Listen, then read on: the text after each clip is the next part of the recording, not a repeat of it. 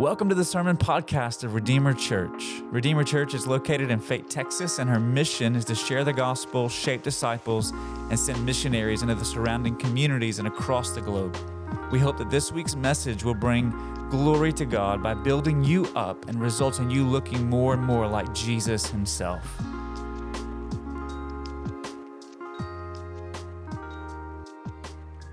Good morning, everyone. Hey, God bless you for being here at worship today.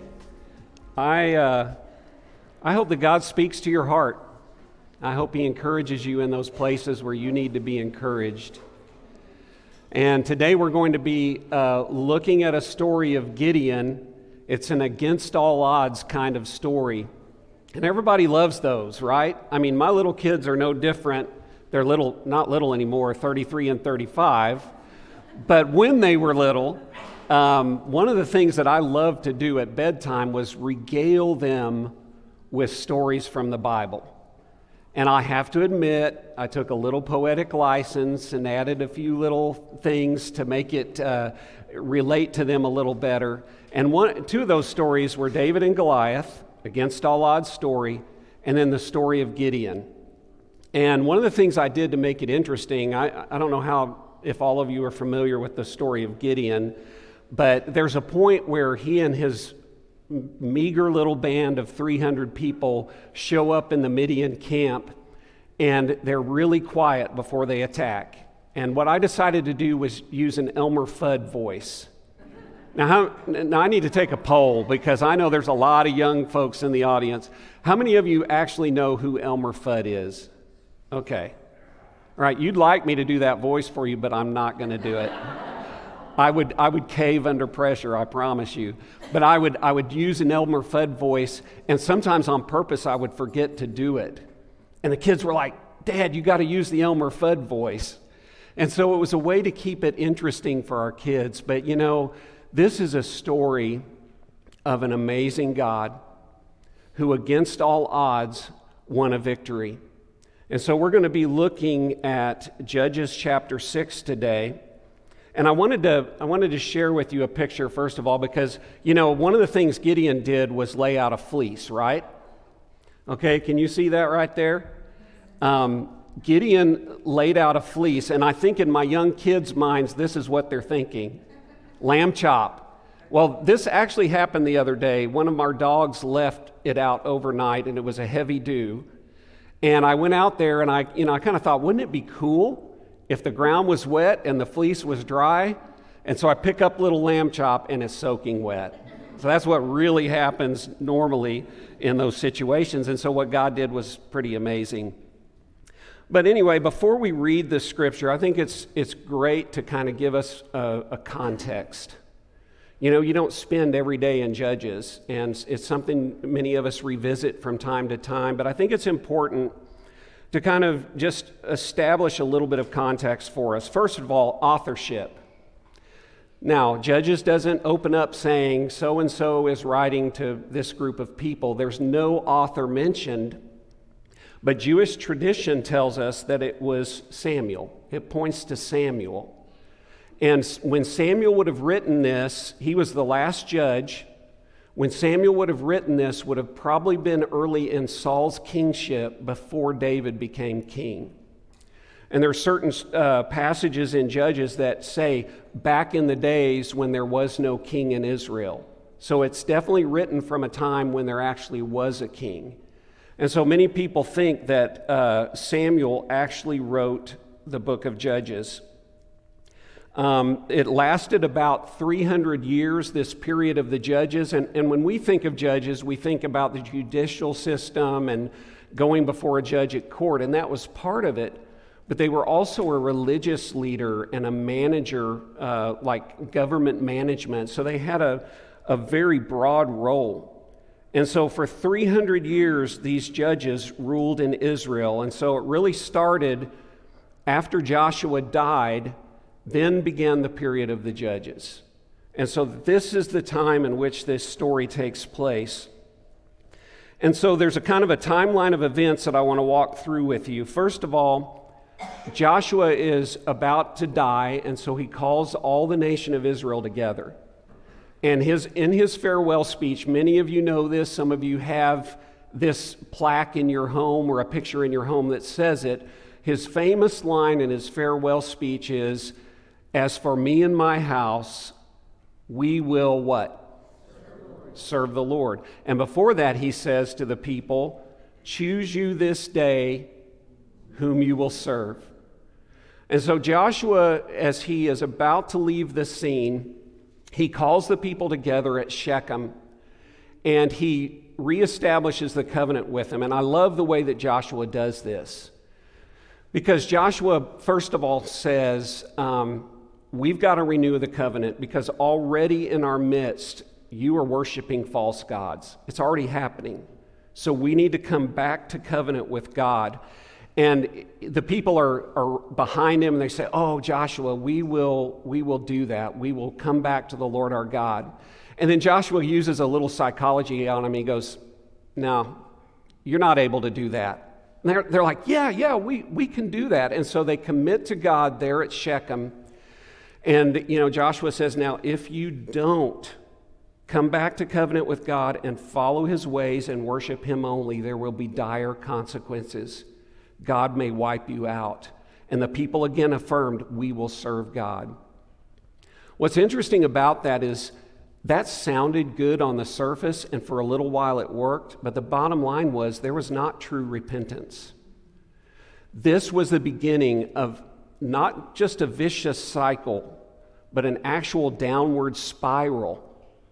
As the people of Israel began to do evil in the Lord's sight, God would bring discipline.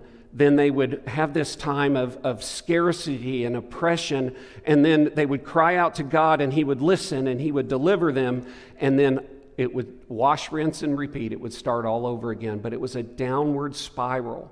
And so we see a nation that eventually goes off the rails. And what's also interesting about this story of Gideon as we read it is right before Gideon, there was a period of 40 years of peace. After another judge had brought victory in Israel, there was 40 years of peace. And then you have the 7 years in this story, and then you have another 40 years of peace. So you see this rhythm to it, where God restores them and things are good for a while, but they just cannot help themselves. Their hearts are wayward and rebellious. And so we're going to see that today. And I think the biggest tragedy to me is that God worked so hard to bring his people back to himself. He was relentless in that pursuit, and we're going to talk about that in a little bit. But the first point I want to make as we read this passage is this was the worst of times. Now, those of you that are, know literature, Charles Dickens in his book, A Tale of Two Cities, it was the best of times, it was the worst of times. In Israel, it would be, it was the worst of times, it was the worst of times. And we're going to look at that today. So let's read Judges chapter 6. We're going to look at 1 through 16. And here's the deal is, this is so rich and it's such a big story. I can't do justice to it in one message. And so you're going to get a little bit of a trailer today, except for this part right here. You're just going to kind of see the highlight reel of some of the things that God does. So let's read Judges 6. The Israelites did evil in the eyes of the Lord, and for 7 years he gave them into the hand of the Midianites. Because the power of Midian was so oppressive, the Israelites prepared shelters for themselves in mountain clefts, caves, and strongholds. Whenever the Israelites planted their crops, the Midianites, Amalekites, and other eastern peoples invaded the country. They camped on the land and ruined the crops all the way to Gaza, and did not spare a living thing for Israel, neither sheep nor cattle nor donkeys. They came up with their livestock and their tents like swarms of locusts. It was impossible to count them or their camels. They invaded the land to ravage it. Midian so impoverished the Israelites that they cried out to the Lord for help. Here we go again. When the Israelites cried out to the Lord because of Midian, he sent them a prophet who said, This is what the Lord, the God of Israel, says. I brought you up out of Egypt, out of the land of slavery. I rescued you from the hand of the Egyptians, and I delivered you from the hand of all your oppressors. I drove them out before you and gave you their land. I said to you, I am the Lord your God. Do not worship the God of the Amorites, in whose land you live. But you've not listened to me. The angel of the Lord came and sat down under the oak in Ophrah that belonged to Joash the Abiezrite, where his son Gideon was threshing wheat in a winepress to keep it from the Midianites. When the angel of the Lord appeared to Gideon, he said, The Lord is with you, mighty warrior. Pardon me, my Lord, Gideon replied, but if the Lord is with us, why has all this happened to us? Where are all his wonders that our ancestors told us about when they said, Did not the Lord bring us up out of Egypt? But now the Lord has abandoned us and given us to the hand of Midian. The Lord turned to him and said, Go in the strength you have and save Israel out of Midian's hand. Am I not sending you? Pardon me, my Lord, Gideon replied, but how can I save Israel? My clan is the weakest in Manasseh, and I am the least in my family. The Lord answered, I will be with you, and you will strike down all the Midianites, leaving none alive. What I like to do is kind of unpack this worst of times scenario for you. And in this passage this morning, we see, first of all, that it was an age of apostasy. An age of apostasy. Now, apostasy is a theological term that means the voluntary and conscious abandonment or renunciation of a person's or nation's faith in God and his laws and covenant. So this wasn't just a brief time of disobedience. This was a whole age of apostasy. Right after Joshua died, the people began disobeying God's sacrificial laws.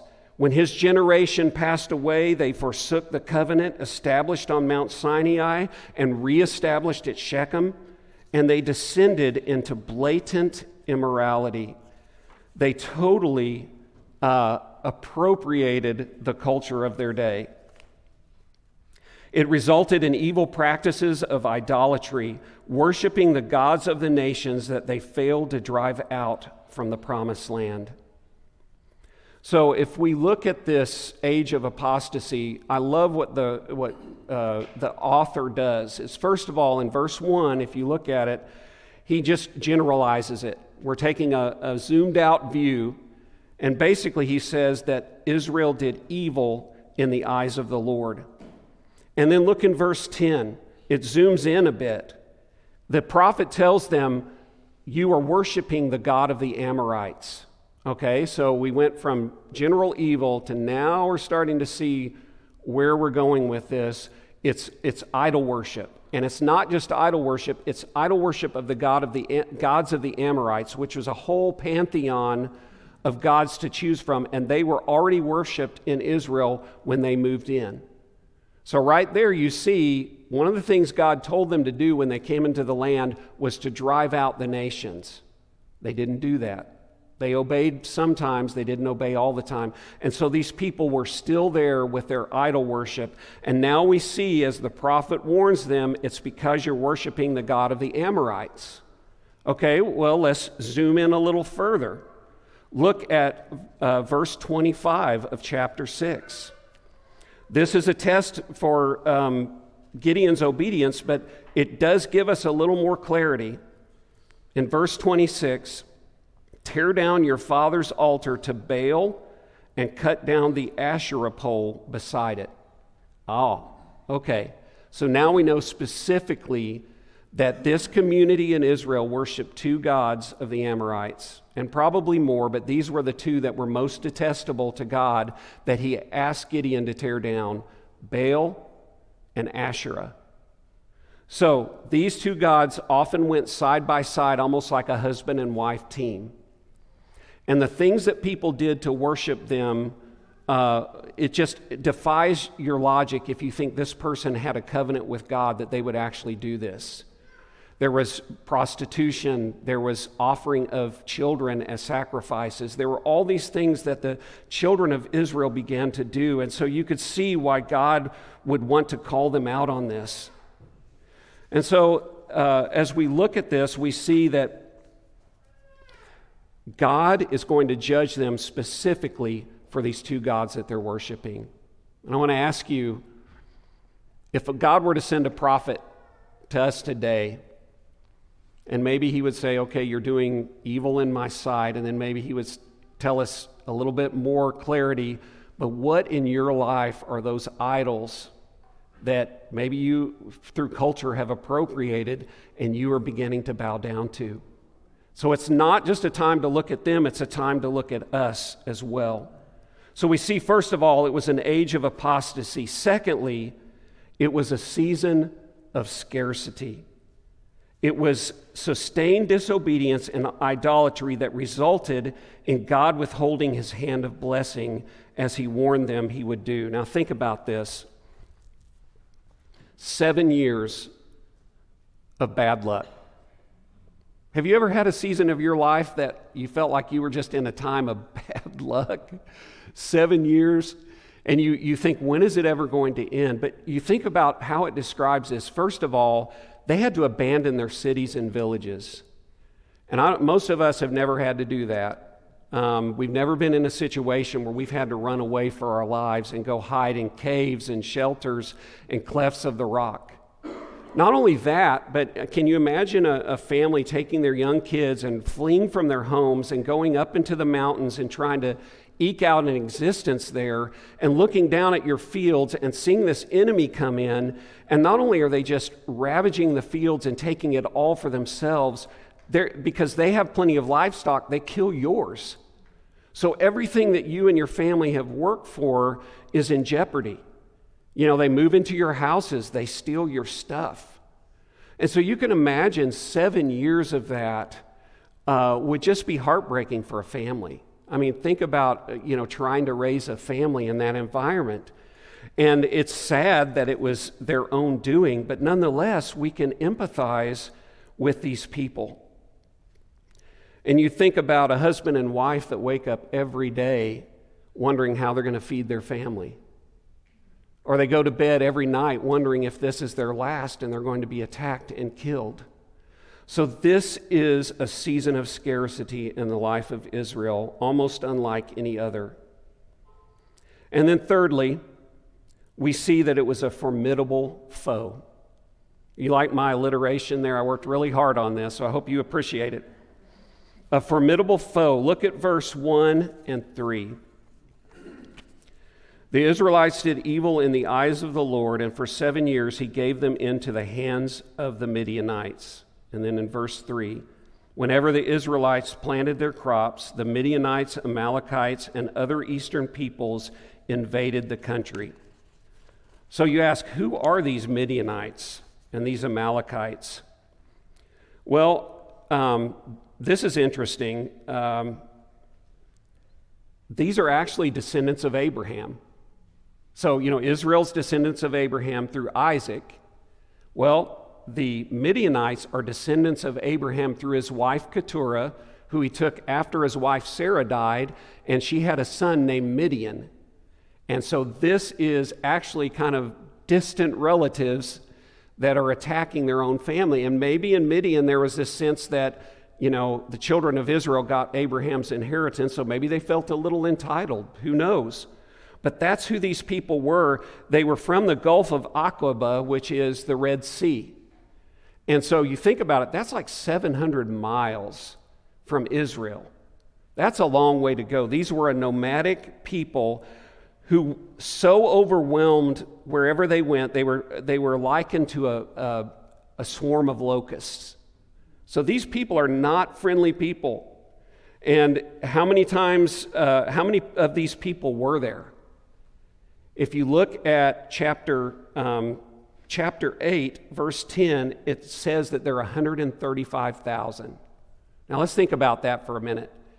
If you're doing the math, you know that eventually Gideon winds up with 300 people to defend Israel against 135,000. How do we know that? Because they killed 122,000 of them on the first day, and then they killed the rest, and you add it up, and it's 135,000. To give you a little context, D-Day, the Normandy invasion, 160,000 to 190,000 Allied forces. Desert Storm, I think it was 100,000 Allied forces that went in. So this is a big group of people coming against a small community. So it's an overwhelming, formidable foe.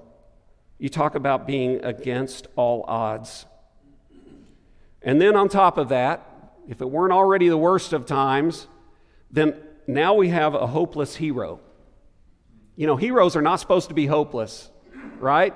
Heroes are supposed to be those people that if you pick at them long enough, they stand up to you and they fight you. But that's not what we find here. Let's look at verse 11 through 15 again. Okay, so the angel of the Lord shows up. And it's obvious that Gideon doesn't know who he's dealing with yet. He will, but he doesn't know yet. He says, "Pardon me, my Lord," and in the NIV, that's a little L. It's not the big L, which means Yahweh. Okay, we'll get to that. He says that later. But he says, "Pardon me, my Lord, but if the Lord is with us, why has all this happened to us?" Have you ever asked that question? I sure have. If the Lord is with us, why has all this happened to us? That is a fair question to ask, Gideon. Where are all his wonders that our ancestors told us about when they said, "Did not the Lord bring us up out of Egypt?" You see, as Melinda said, the people had forgotten.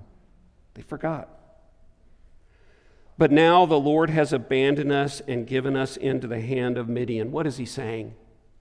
It's God's fault. What's happened to us? God turned away from us, not we turned away from God. So obviously, Gideon is not understanding, and he's a hopeless hero. God has abandoned us and given us over. The battle's already lost. And then he goes on to say, the Lord turned to him and said, "Go in the strength you have and save Israel out of the Midian's hand. Am I not sending you?" Now, Gideon starts to argue with the stranger. He doesn't know who it is, but he's polite about it. "Pardon me, my Lord, but how can I save Israel? My clan is the weakest in Manasseh, and I am the least in my family." Man, you have the wrong guy. I'm the lowest on the totem pole here, for sure. And it says, the Lord answered, "I will be with you, and you will strike down all the Midianites, leaving none alive." Friend, that's a hopeless hero. He has so lost sight of the possibility of God using him that he feels like he's a nobody. He's so beaten down that he didn't even realize who he was talking to. Who was this stranger that had accosted him on the road? This stranger was none other than the angel of the Lord. Now, all of us can wrap our minds around the fact that the second person of the Trinity, God the Son, distinct from God the Father and God the Holy Spirit, but yet one. God the Son, in the incarnation, came down and made his dwelling among us. He put on flesh and blood in the person of Jesus. But what a lot of people don't know is that this wasn't the first time that God the Son, the second person of the Trinity, visited mankind. And here we see that this is a theophany. This is the angel of the Lord, Yahweh, the second person of the Trinity, appearing in bodily form. And not only had he done it here, if we look at Judges 2, we're going to see that he also came another time. Let's look back at Judges 2. Look at verse 1.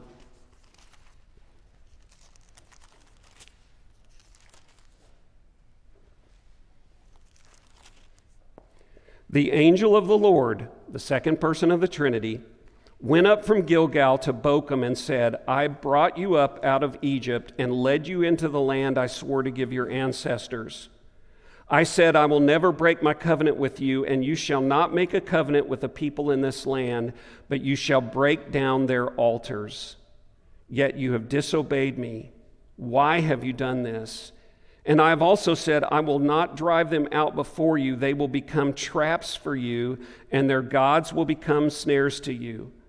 When the angel of the Lord had spoken these things to all the Israelites, the people wept aloud, and they called that place Bochum. There they offered sacrifices to the Lord. Okay, so again, this is the beginning. Right after Joshua had passed from the scene, the angel of the Lord had appeared to the people and called them out, and they cried out to him and wept and offered sacrifices, but it wasn't real. They went right back to their rebellion. And so here again, we see that the angel of the Lord appears to Gideon, not the whole group, but to Gideon, to begin to do his work of bringing them back to the covenant. So that's the worst of times. Look at it. An age of apostasy, a season of scarcity, a formidable foe, a hopeless hero. Have you had any of those in your life? When you look at that, have you had a season of scarcity? Maybe you're a hopeless hero today, or maybe you have a formidable foe in your life, an addiction or a relationship that you need God to show up. What I love about this is that's not the end of the story. It was the worst of times, but we're about to see a total triumph. Unquestionable total triumph. Let's look at well, let me go ahead and set that up a little bit. In that total triumph, it's important to know that the victory wasn't won when Gideon and his army stood there before 135,000 dead warriors. That's not when the battle was won. When was the battle won? When God showed up. When the angel of the Lord appeared, that's when the victory was won. Now he just needed to get everybody on board. And so the first thing he did was he called. God took the initiative to restore his people to himself. He used divine discipline. He used the prophet. He used the second person of the Trinity himself to begin to call his people back to himself. Friends, we have a pursuing God. Thank goodness, man. Not only did he call, but he chose. God chose a leader. Gideon was who God said he was, not who he perceived himself to be. Think about that for a minute. Gideon was who God declared him to be, not who he saw himself to be. And maybe that in itself is a message that you need to hear today. Maybe you're struggling with your identity in Christ, and we'll get to that application later, but maybe that is a word for you. God chose you. He chose Gideon, and he saw things in Gideon that Gideon was incapable of seeing himself because he was so beaten down by scarcity and hopelessness. And then, in this total triumph, the next thing that the angel of the Lord did was he consecrated. The path to victory started with complete obedience. Let's look together at chapter 6, verse 17 through 27. Gideon replied, "If now I have found favor in your eyes, give me a sign that it is really you talking to me. Please do not go away until I've come back and bring my offering and set it before you." And the Lord said, "I will wait until you return." Now this talks about the patience of God, because listen what Gideon has to do. He didn't have a fast food store to go to. He couldn't go to Fresh and pick up something really quickly. It said he went inside, prepared a young goat, so he had to kill it and dress it and prepare it, cook it. And from an ephah of flour he made bread without yeast. It takes a while to bake bread.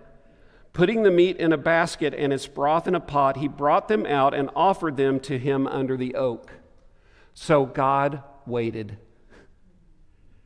God knew that Gideon needed time to process who he was actually dealing with.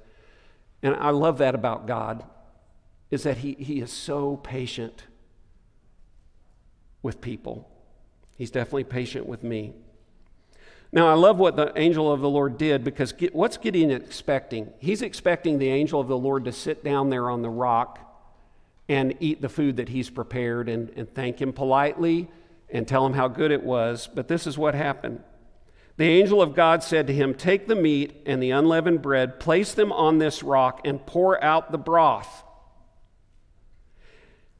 And Gideon did so. Then the angel of the Lord touched the meat and the unleavened bread with the tip of the staff that was in his hand.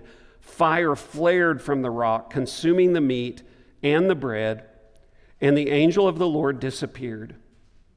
When Gideon realized, this is so important here, when Gideon realized that it was the angel of the Lord, he exclaimed, "Alas, sovereign Lord, I have seen the angel of the Lord face to face." But the Lord, through a voice, the Lord said to him, "Peace. Do not be afraid. You're not going to die." So Gideon built an altar to the Lord there and called it, "The Lord is Peace." To this day it stands in Ophrah of the Abiezrites. Friends, the patience of God brought about this encounter with Gideon, where Gideon's eyes, spiritual eyes, were open, and he realized, I'm not just dealing with some stranger here. I have had a face-to-face encounter with the Lord, and I've lived to tell about it. I want to tell you this, that God encounters his people. God draws near to us. He wants to reveal himself to us, and what it required was for Gideon to be on a path of obedience. And that was the first step, was God consecrating what Gideon had to offer. And isn't that what our lives are about? God consecrates what we have to offer. If we offer our lives on the altar to him, he consecrates it and uses it, whether we're perfect or not. None of us are perfect, and so we need God to consecrate our lives and use us. And that's what he did with Gideon's offering. And it caused Gideon to worship him and to have a new name for him, "The Lord is Peace." Now think about the significance of that. In a season of scarcity, in an age of apostasy, with a formidable foe that's about to totally overwhelm them, Gideon, after encountering God, has a change of perspective, and he says, "The Lord is Peace." It reminds me of some passages in the New Testament where Jesus said, "Peace, be still." Where Paul said, don't be anxious for anything, but in everything by prayer and supplication, make your requests known to God, and the peace that passes all understanding will guard your hearts and your minds in Christ Jesus. His encounter with the angel of the Lord and him offering something, and God consecrated it, caused him to be in a state where he worshiped God and he felt the shalom of God. So not only did God call and choose and consecrate, but then he empowered Gideon. Gideon wasn't alone. God was with him, and he placed his Spirit upon him. Friends, when God calls you and consecrates you, he empowers you to do what it is that he wants you to do. He has promised his Spirit to those who trust in Christ as their Savior. He has promised that he would never leave us or forsake us, and he will empower us for the task that he calls us to. And not only did he empower Gideon, he affirmed Gideon. Now, Gideon had, even though he had experienced the Lord and seen the fire just eat up his offering and realized that he'd encountered God, Gideon was obeying, but he still needed assurance. So what did Gideon do? He said, "Lord, I want to do a fleece test." And it wasn't that little lamb chop that I showed you. It would have been, they would have sheared a sheep or a goat, a rather large animal, and it would have been a pretty large fleece.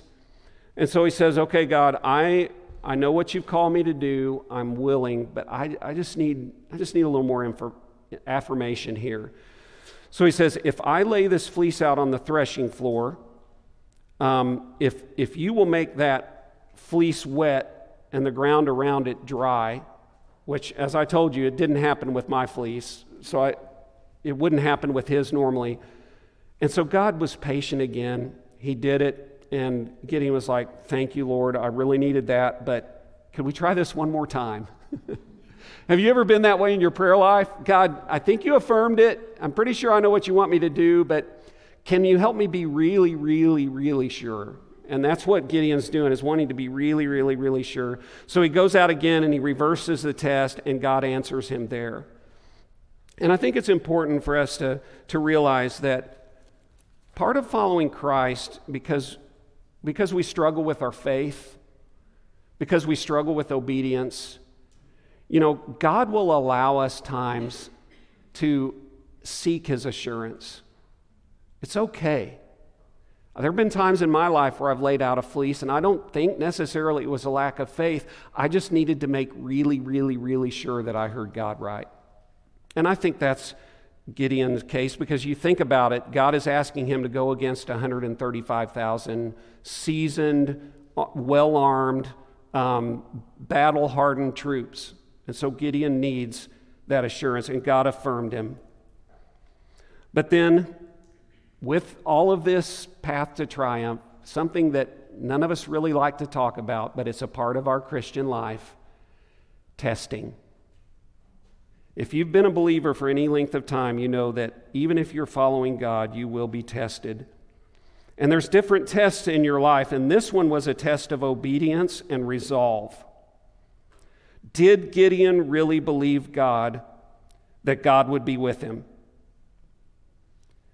God made sure that Gideon and the whole nation of Israel knew who it was that was going to win the battle.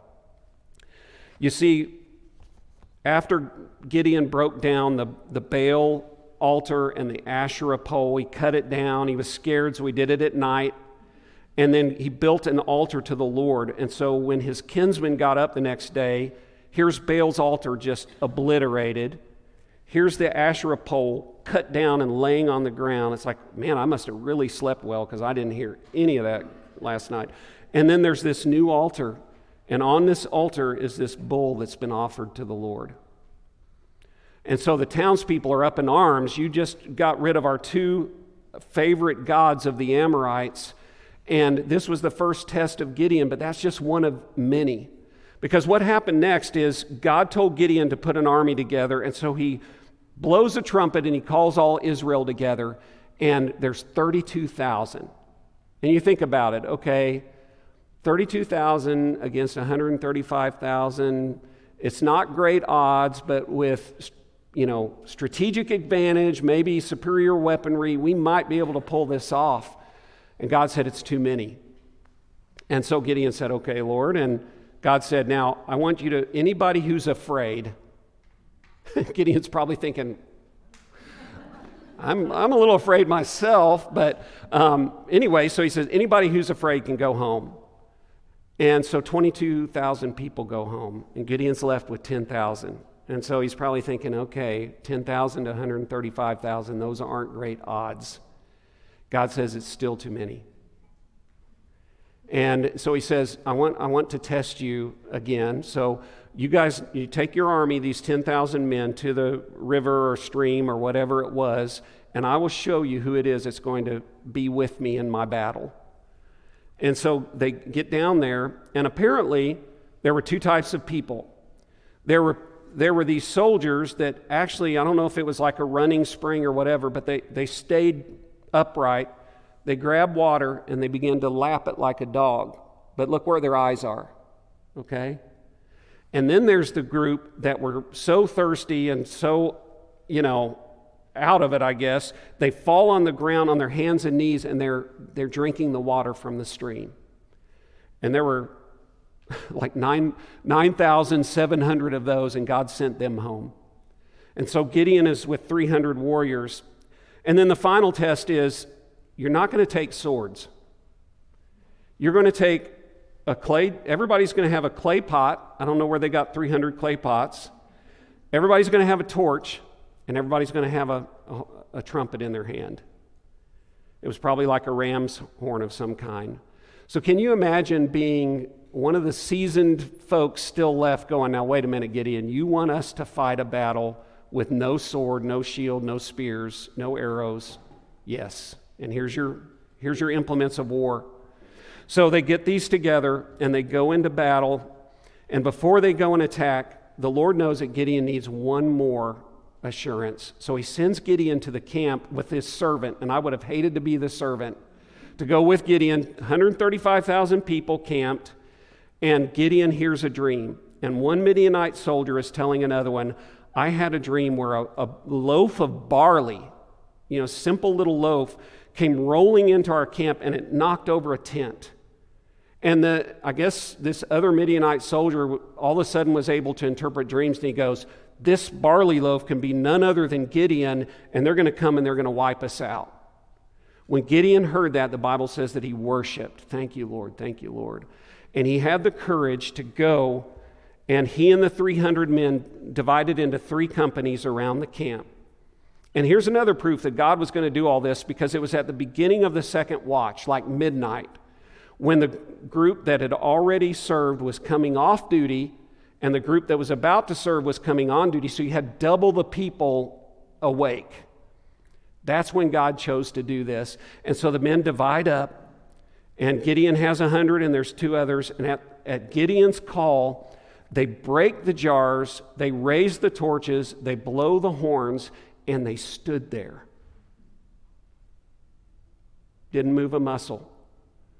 And all of a sudden, God began to slay their enemies. As a matter of fact, they drew their swords on each other in the pandemonium, and they wiped each other out. And there's a story there for us, right? The battle is the Lord's. Sometimes God wants you to get in there and fight. Shield of faith, the sword of the Spirit. There are other times when God just wants you to stand and obey and watch Him work. And friends, we serve a God who can win a total triumph. They were victorious. They won the victory over a formidable foe. A complete victory was won by God, not by people.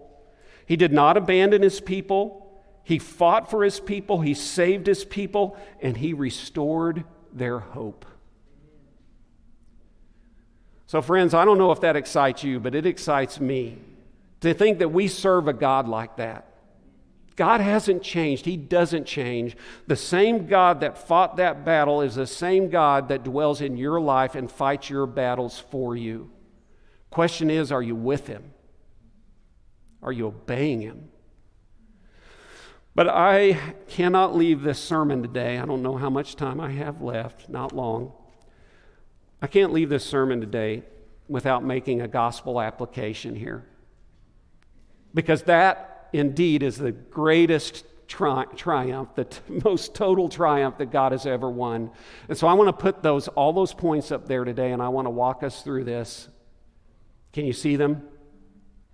We talked about affirmed, tested, victorious, prepared, chosen. So let me walk us through this. First of all, God took the initiative. God sent His one and only Son. The Bible says in the fullness of time, God sent forth His Son, made of a woman, made under the law, to redeem those who were under the law. So God took the initiative, sending His Son in this world that was so messed up. You talk about a season of scarcity. And then not only did God take the initiative in sending His Son, but in each one of our lives, those of us that know Him, He called you unto Himself. He chose you. You didn't choose Him, He chose you. Not only did He choose you, but then He dealt with your sinful idolatry and your waywardness. And where He dealt with it was on the cross. Friends, when we were enemies of God and we were serving ourselves and the devil and the world and everything else that unsaved people do. He went to the cross and he dealt with our sinful idolatry and waywardness. And then when you realized that and you realized your moral bankruptcy and you invited Jesus Christ to be your Lord and Savior, he gave you a new identity. You were adopted into the family of God. You are now who God says you are, not who you once perceived yourself to be. Don't forget that. You are who God says you are. And who does God say we are? We are a chosen people, a royal priesthood, a holy nation, God's special possession. Why? That you may declare the praises of him who called you out of darkness into his wonderful life. You have a new identity. You are God's chosen people. And not only did he choose you, he consecrated you. By his son's death on the cross and your faith in him, you are justified. Your sins are no longer counted against you. God's consecrated us.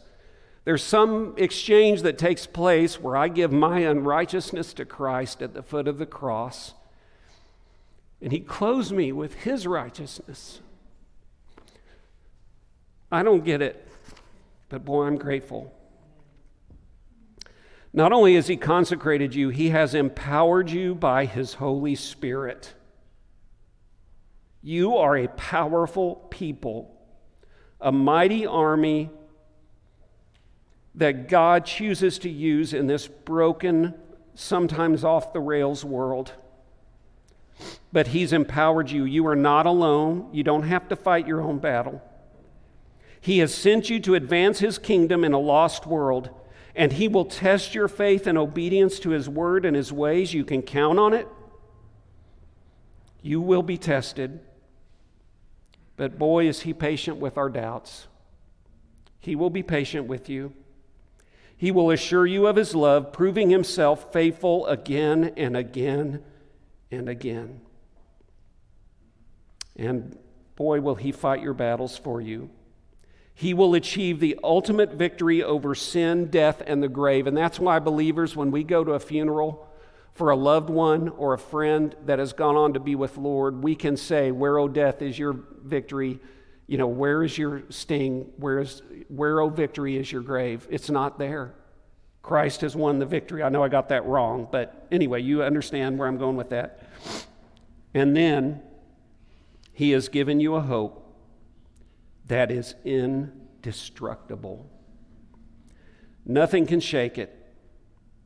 Why is that? Because your hope is not in a thing, a job, an idol, a person other than the second person of the Trinity, God the Son. Jesus Christ is your hope. And that's why, friends, as a band comes forward to lead us, that's why our hope is indestructible, because it doesn't depend on us.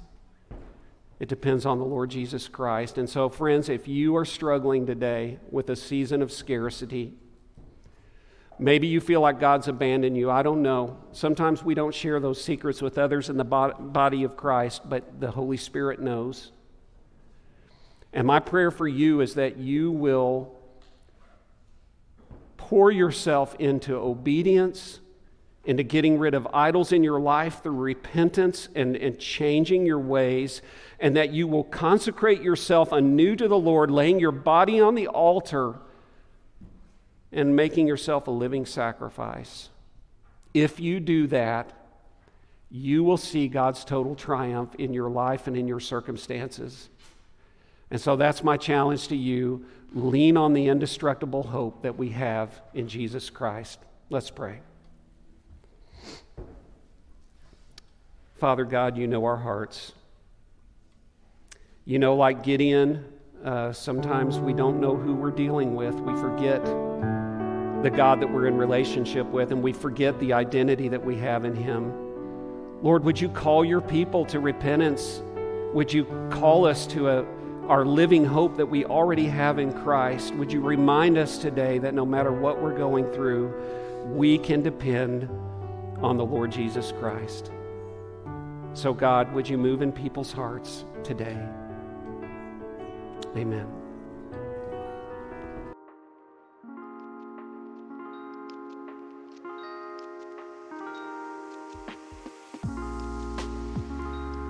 Hey, this is Pastor Shannon, and I want to thank you for tuning in today. I trust that the Lord has spoken to you through His Word, and if you don't know Jesus as your Savior, I invite you to trust Him today. If you have questions about what that means, reach out to us through our website, redeemerrc.com, and one of our pastors will be in touch. In addition, if you would like to partner with Redeemer in her mission to share, shape, and send, you can support our ministry by visiting redeemerrc.com/give.